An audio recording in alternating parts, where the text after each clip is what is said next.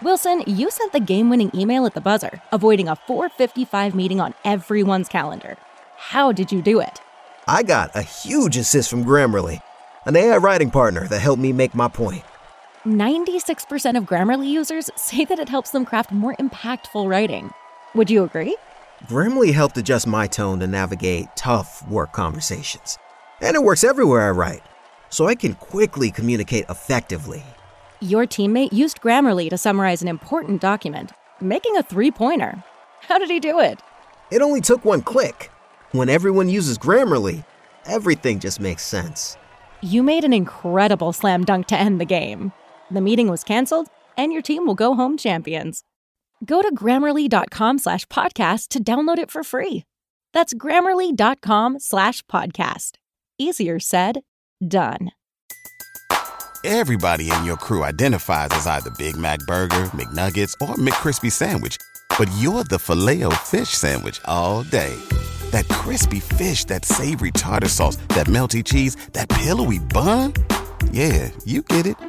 Every time. And if you love the Filet-O-Fish, right now you can catch 2 of the classics you love for just $6. Limited time only. Price and participation may vary. Cannot be combined with any other offer. Single item at regular price. Ba-da-ba-ba-ba.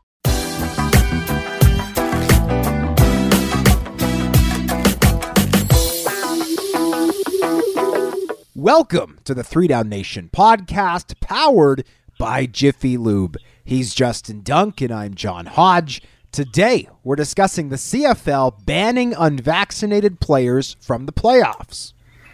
Dookie Duke Williams making his Riders debut. Andrew Harris's knee injury.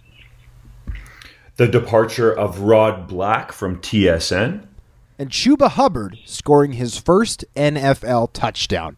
But first, Dunkster, the Edmonton Elks traded franchise quarterback Trevor Harris to the Montreal Alouettes in exchange for defensive end Antonio Simmons. Does this trade make sense for both teams?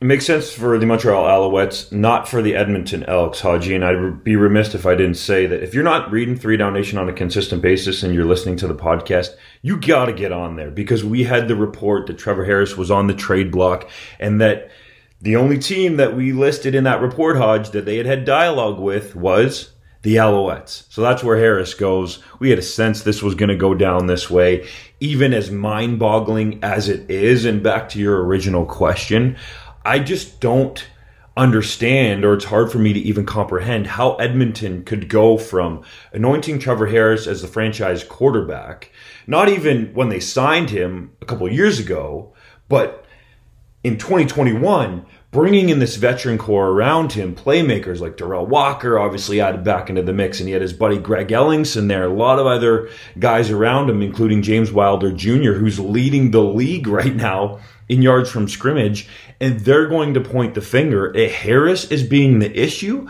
I mean, as much as there were some questions about, I will say, fairly or unfairly, his toughness in Ottawa, and the Red Blacks maybe didn't feel like he could be that guy to lead the franchise to a Grey Cup after Henry Burris did.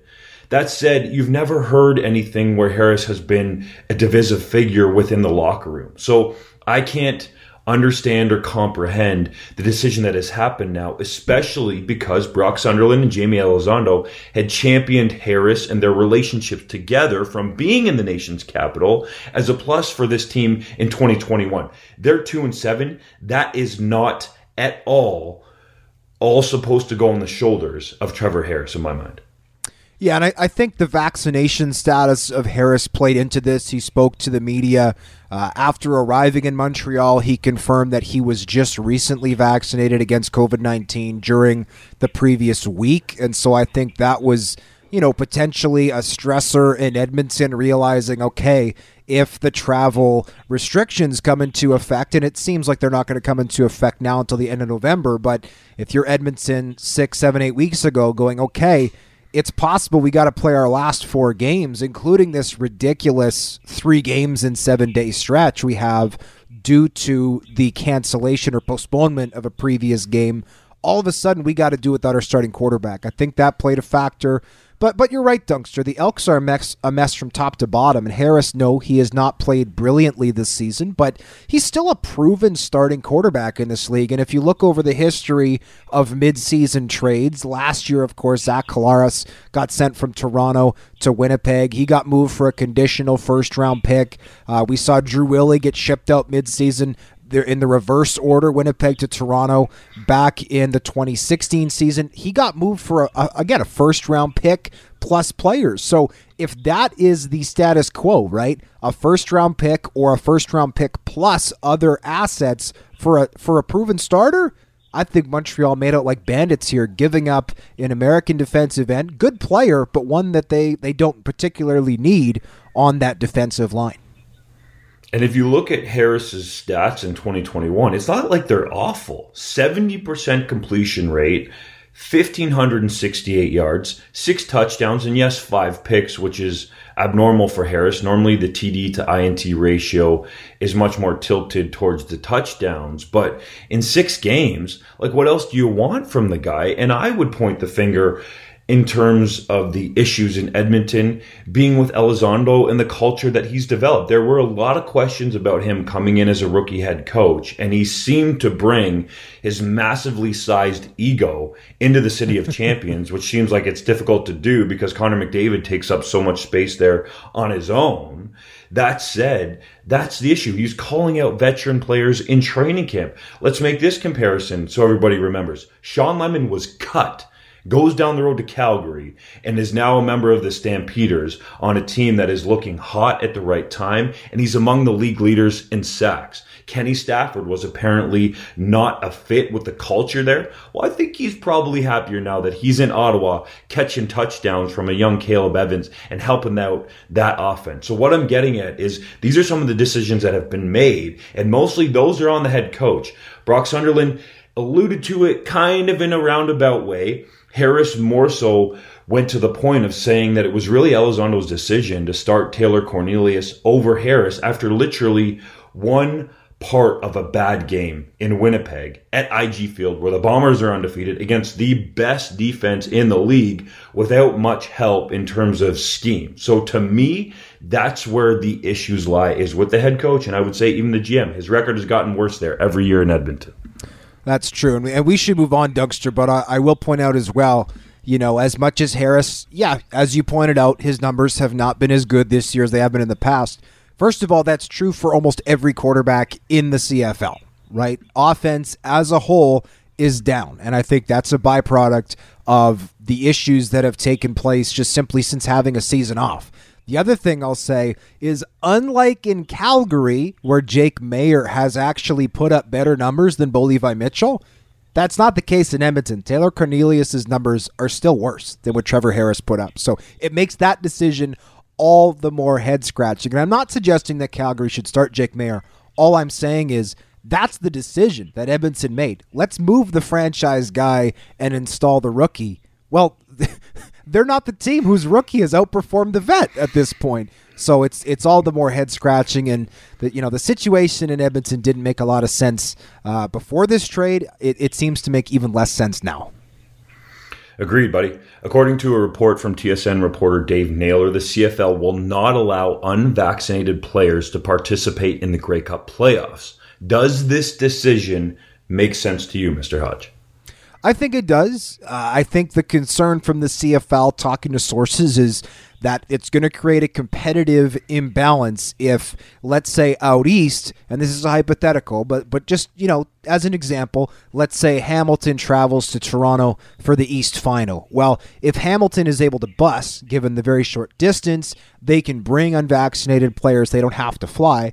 It creates a competitive imbalance, right, out west. If, let's say, the Calgary Stampeders travel to Winnipeg for the West Final, you can't hop on a bus in Calgary and get to Winnipeg an hour later. That is an overnight type of trip. It's not something that is reasonable, particularly given that the playoffs are pushed later this season, and you could have a situation where it's a snowstorm, right? I live out on the prairies. The weather here, sometimes it's decent in early December, but we've also had snowstorms at Thanksgiving You never know what the weather will be like or when it could strike. So to me, this simplifies things. I appreciate them getting this information out now so players who are currently unvaccinated and want to participate in the playoffs in 5-6 weeks' time have the opportunity to get vaccinated. And those who wish to remain unvaccinated, which is their right, can get out of the way. At least it makes the playing field even. And I mean, I don't want to go into all the politics of this, and by and large for myself, I respect people's decision. So at least there's some lead time here where the players who are not yet vaccinated can decide whether or not they want to do so to be able to participate in the playoffs or not. That said, Randy Ambrosie has come out and said that he wishes he could mandate vaccinations for all of the players in the league. Can't do so because it's not included in the current collective bargaining agreement. You hear rumors around the league that it's something that the head office would like to have in the next CBA, but that's going to be difficult to get in there because the players are going to want to protect their side of it as well. So at least this has been out there, and it's really more of a mandate from the league than a discussion with the CFL Players Association, but it's par for the course. This is what the CFL does, by and large part to the CFLPA, in a number of ways. They mandate things, probably wasn't even communicated to the PA before this came out, and odds are they found out about it on social media. I hope that wasn't the case. I'm just saying that based on what has happened in the past here. And you can understand it, though, from the CFL's perspective, that they feel like for themselves it's the safest way to go about things. And here we are. But this is not, and you mentioned the word political, and I appreciate there are some players on social media who are making it out like this is a political issue. Vaccines are not a political issue. Vaccines are a public health and safety issue. We've trusted our experts to develop a vaccine that works. And I'm not an epidemiologist. James Wilder Jr. is not an epidemiologist. Don't listen to my opinion about the vaccine. Don't listen to his opinion about the vaccine. Listen to an expert. And if you're someone who chooses to disregard expert advice, you have the right to do that. I respect that right. But what is not a right is playing professional football. Playing professional football is a privilege. You have the right to get vaccinated and play, or you have the right to remain unvaccinated. I respect both choices.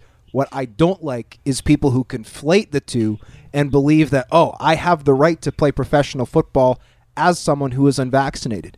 Because nobody has the right to play professional football. We are all given rights in this country, rights and freedoms. But last I checked, there's nothing in our Charter of Rights and Freedoms about playing in the Canadian Football League. Indeed. All right, we got to take a quick break, Dunkster. When we come back, we'll be talking about Duke Williams and Trey Roberson.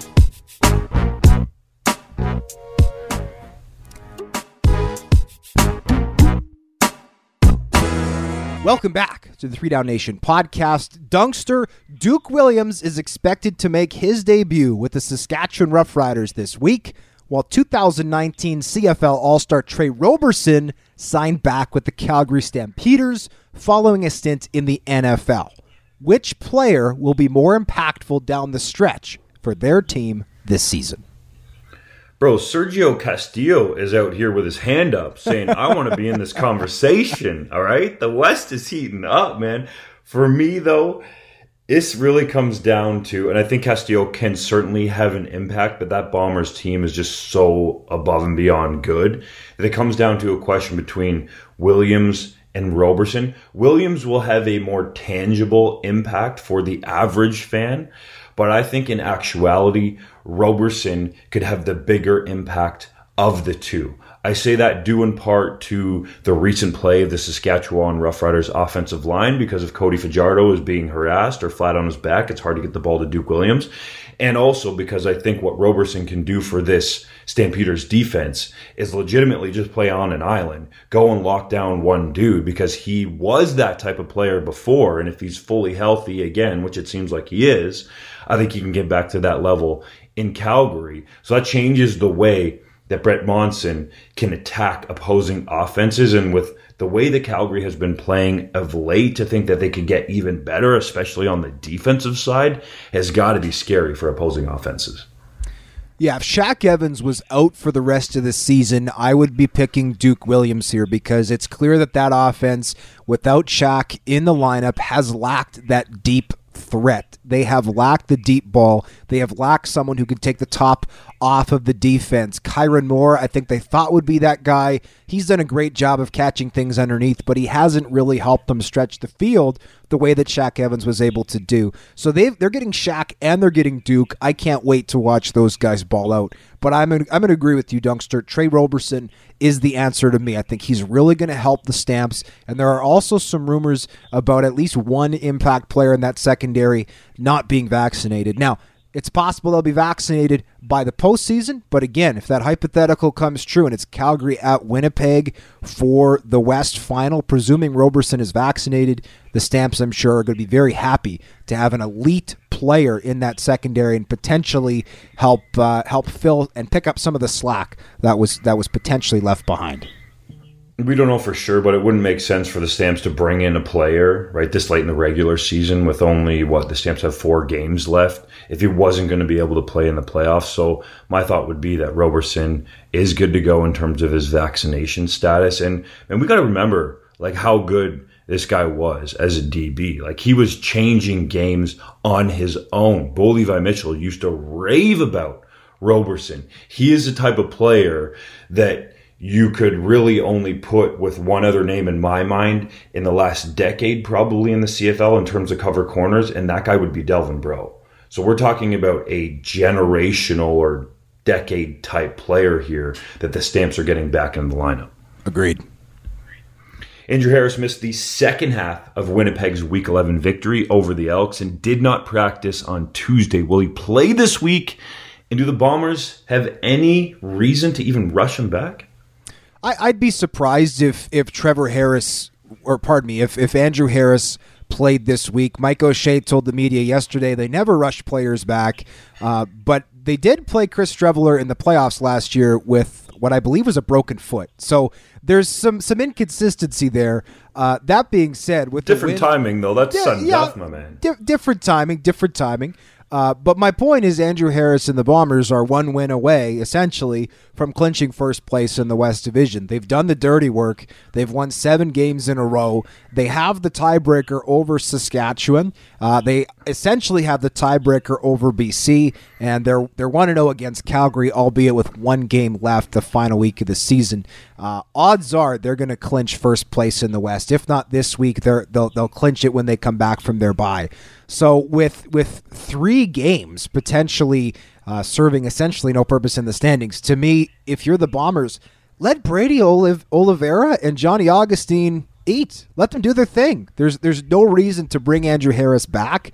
If you want, let him wait for the West Final and just stew and be ready to roll. Because when Andrew Harris is at the top of his game, this season he's proven 34 is just a number. He has been dominant. When rested and healthy, you may as well let him wait as long as he needs, because there's no reason to rush him back.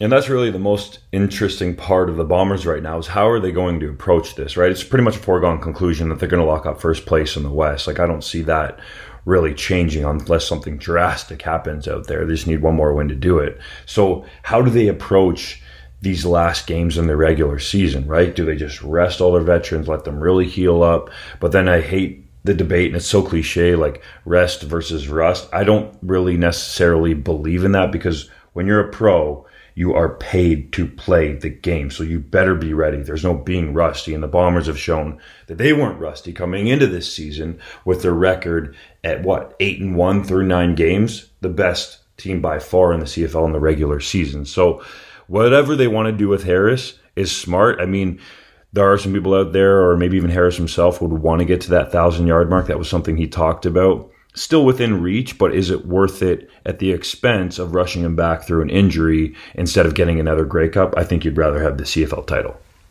Yeah, and if I was the Bombers, I'd be getting on the phone and talking to some people who were involved with those Alouettes teams of the early 2000s and say, hey, how do you play the last month of a regular season when it means nothing? Because those are the teams that for a decade span had locked everything up. And often it did not work out in their favor. They only had 2 cups over that long Anthony Calvillo-led stretch. So if I'm the Bombers, I want to know what they did, what I can do to copy them, and maybe what I can do to do the opposite. No, I don't know what they wanted. I don't want to know what they did because you said they only had 2 cups in that time. I get they were a great team and the East is a different conference.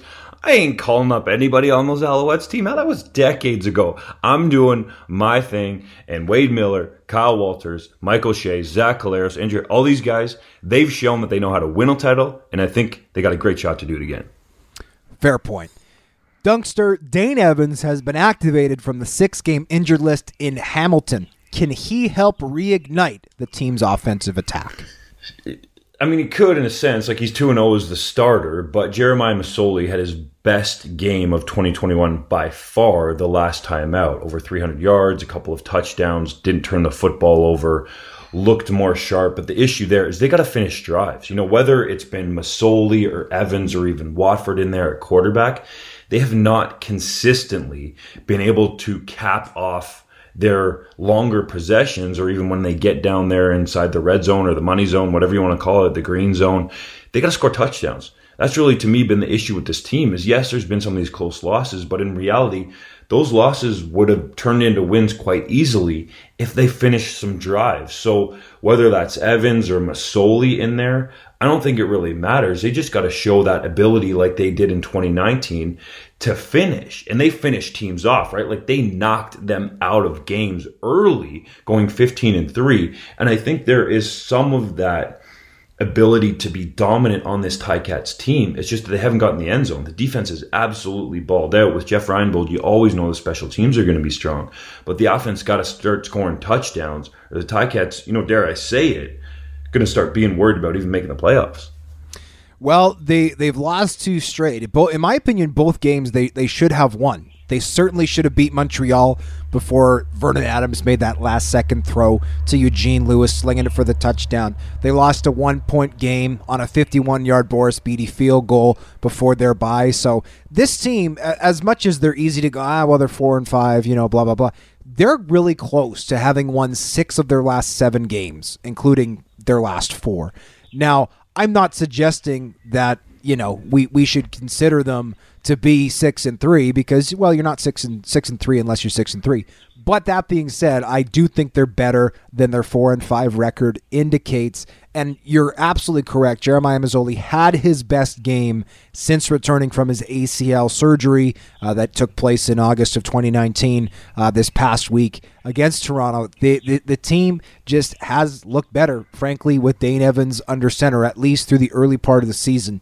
I don't think that Dane Evans is better than Jeremiah Masoli, but he did seem to bring something to that unit. And as you said, Dunkster, they got to do whatever they can to get in the end zone, finish drives, put teams away early instead of letting them languish and hold on and potentially complete comebacks late in games. Which has happened recently in their last couple outings, right? Both the Montreal times. Alouettes stormed back. Yeah, exactly. And the Argos in the fourth quarter was ridiculous. And yes, you sort of have these events that happen that people think are unbelievable, but the other team is paid to make plays too. Like Tavares Daniels, 360 touchdown. Boris Bidet hitting it from 50-plus yards. Like, those dudes are paid as well. So you got to knock them out when you can. Hodge, you reported that former TSN play-by-play man Rod Black was a victim of cutbacks at good old Bell Media. Tell us all about it. Well, we all know that Rod Black and TSN parted ways. Officially it was, mutual. But in doing some digging, I was able to confirm with Black's agent he was not offered a contract extension. His contract expired on August 31st, though he did agree to remain on and call some CFL games for about 6 weeks following the expiration of his contract. I know that Black would have loved to stay on. He was with Bell Media and CTV for 40 years, the last 30 with TSN specifically. Personally, and I did talk to Black as well on the telephone. Rod Black is a super popular person for a reason within the industry. He is a class act. He is a super nice guy. And though he did express, some disappointment, obviously, he did also express gratitude, talked about how he loved being part of that team for so long, feels so grateful, so fortunate to have been a part of so many amazing sports moments and memories. And he's not retiring. He's got his production company. He's got other opportunities. He's going to keep continuing to share Canadian sports stories. So no, at the end of the day, I don't believe it was as mutual as it was officially made out to be. He's 59. Bell is looking to cut back where they can, like most companies coming out of this pandemic. It sucks that he was a victim of that, but I'm excited to see what we see next from Rod Black. Certainly. And I mean, to be quite honest, as much as there was a lot of people that were tired of Rod Black's call and felt like he used so many cliches, and honestly, and I think Black would admit this, like basketball was clearly his favorite sport. So there were some people that felt like he maybe wasn't as into the football calls as he was of some of the other sports that he does and some of that stuff. I think there is no doubting that he is an absolute pro. And you mentioned this as well, but I think it needs to be reiterated. A great guy behind the scenes. And I don't say that lightly, right? Like a lot of these people, players and coaches and scouts and GMs and media, like if you don't actually really know them, I don't really like saying that, but by all accounts, all the people that you talk to, our boy Dwayne Ford, the fellow CFL draft guru, absolutely raves about the guy. And if 40's raving about him, then Blackie was a great guy. And that was just their relationship. They got along so well. So I feel for him, and especially the way that it went down. It never really seems to end well with some of these bigger corporations in terms of the talent being let go. And there's always going to come a time where, you get on in years and we all kind of get older and they want to move to younger, different people in the booth. But the timing of it, I just can't comprehend. Like, it's great that he agreed to do a few more games after, but why would he be gone, like literally in the middle of a season? Or, I mean, I guess it's like 2/3 over, but still that part just doesn't make sense to me. Like, why would you not want to have a nice send-off for him on the air and do it in a professional way in terms of how Black approached all of his projects with the company? Now, it didn't seem like he necessarily wanted that, and he didn't tell his coworkers and the people around him that the game that indeed was his last game was actually that. But still, you would think if you're the network, you would want to do a guy properly that's been with you for over 30 years. You would certainly think that, and you are correct. He did not want, the dog and pony show for his last broadcast. He was happy to keep that to himself, and I respect that. But it is strange to ask someone to stay on after their contract has expired, but not for the rest of the season. That is confusing to me just from a logistical standpoint. But anyways, if you're listening, Rod, we'll miss you. On that note, we got to take a quick break. When we come back, it'll be time for Hodge's Heritage Moment.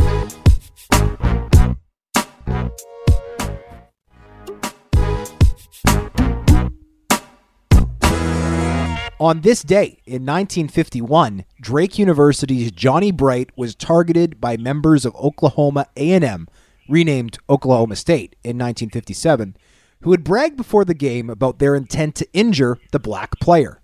Defensive tackle Wilbank Smith knocked the star quarterback / halfback unconscious 3 times in the first quarter, eventually breaking his jaw and forcing him to leave the game. This came to be known as the Johnny Bright incident and provoked changes in NCAA rules that included the mandate of helmets with face masks. Bright later became the first black player ever selected by the Philadelphia Eagles as their first-round pick of the 1952 NFL Draft. Fearing discrimination, Bright chose to sign in Canada with the Calgary Stampeders instead of pursuing the NFL. He played 13 seasons with Calgary and Edmonton, recording 10,909 rushing yards and 67 touchdowns. He was named the league's most outstanding player in 1959 and was inducted into the Canadian Football Hall of Fame in 1970. Oklahoma State did not apologize for the Johnny Bright incident until September 28, 2005, 22 years after Bright's death. Dunkster, we're talking 70 years ago, one of the most unfortunate yet iconic moments in college football history. It reminds you how far we've come and how far we have yet to go. Well said, buddy. And if you got a far trip to go on the road, you know where you got to hit up first? Jiffy Lube. Get in and out in a jiffy. 15 minutes or less are going to have you back on the road, ready to rock and roll, and your car or your vehicle will just be purring along. These dudes are meticulous about making sure your wheels are ready to go, and they'll also get you in and out quick so you can get to your destination and make sure that you know that you're going to get there because your car ain't breaking down. Yeah, especially where I live in Manitoba, we got harsh winters. It's important to winterize your vehicle. I know that I'll be doing what I can soon to get my ride ready for the winter, and I trust the good folks at Jiffy Lube to make that happen. Dunkster, it's now time for the 3-minute drill, powered by Jiffy Lube. Canadian kicker Liram Hajrullahu worked out for the Washington football team. Do you think he'll get signed by an NFL team this season? Dude, I think he should be signed. That is different than if he actually gets signed. It just needs to be the right opportunity and timing. I feel like if he can get in, kind of like Sergio Castillo got that opportunity, that Hajrullahu could set himself up to be in the league for a couple of years. Elks star running back James Wilder Jr. confirmed on Twitter that he remains unvaccinated against COVID-19. Is that a big deal, Hutch? It's not, because Edmonton's not making the playoffs. The Red Blacks signed quarterback Tom Flacco, who was in training camp with the Riders and is also the younger brother of former Super Bowl MVP Joe Flacco. Is that a big deal? It could be. I mean, he hasn't been there as long as, let's say, Devlin Duck Hodges, but really Caleb Evans looks legit. It shows me that this personnel department in Ottawa continues to work and try to bring in talent for Paul LaPolice to work with. The Blue Bombers, of course, traded for kicker Sergio Castillo, who opted out of his contract with the BC Lions. He's expected to join the team after their Week 12 bye. Can he solve all of those kicking woes in the Manitoba Capital? Well, he actually had a better percentage in 2019 than Justin Medlock, and he actually has a better career field goal percentage in the CFL than Justin Medlock, so I'd say, hey, if you're better than arguably the greatest of all time, yeah, you should solve those kicking woes. The Stampeders are holding a contest to celebrate Bo Levi Mitchell becoming the team's all-time completions leader and deemed Rod Peterson ineligible to win. Is that a low blow? Nah, man, I love the entertainment, man. Hype it up. Jacob Ruby issued an apology for misrepresenting his vaccination status to the Edmonton Elks, which triggered his release from the team in August. Should the Canadian offensive lineman be forgiven? I'll say this. I believe in second chances, but this incident took place 6-7 weeks ago. So the apology, it's better late than never, but, you know, after 6-7 weeks of silence, I don't know. I think this could have been done a little sooner. Canadian running back Chuba Hubbard scored his first career NFL touchdown with the Carolina Panthers, the first of many. Yes, of course, my man. Christian McCaffrey, God love him, an absolute superstar, is on injured reserve until I believe it is Week 9. That means Hubbard's going to continue to get opportunities, and Matt Rule, his head coach, loves him because Hubbard tore him up at Baylor while Chuba was at Oklahoma State. The BC Lions released running back Shaq Cooper, a prized offseason free agent signing. Is that a surprise? Well, it would be a surprise if BC ever ran the ball, but the Lions evidently don't have any interest in running the ball, so yeah, frankly, I'm surprised they kept any running backs. At this point, you may as well get rid of them all. Dunkster, we always love doing this show on Wednesdays. We thank our listeners for joining us. We'll see you next time.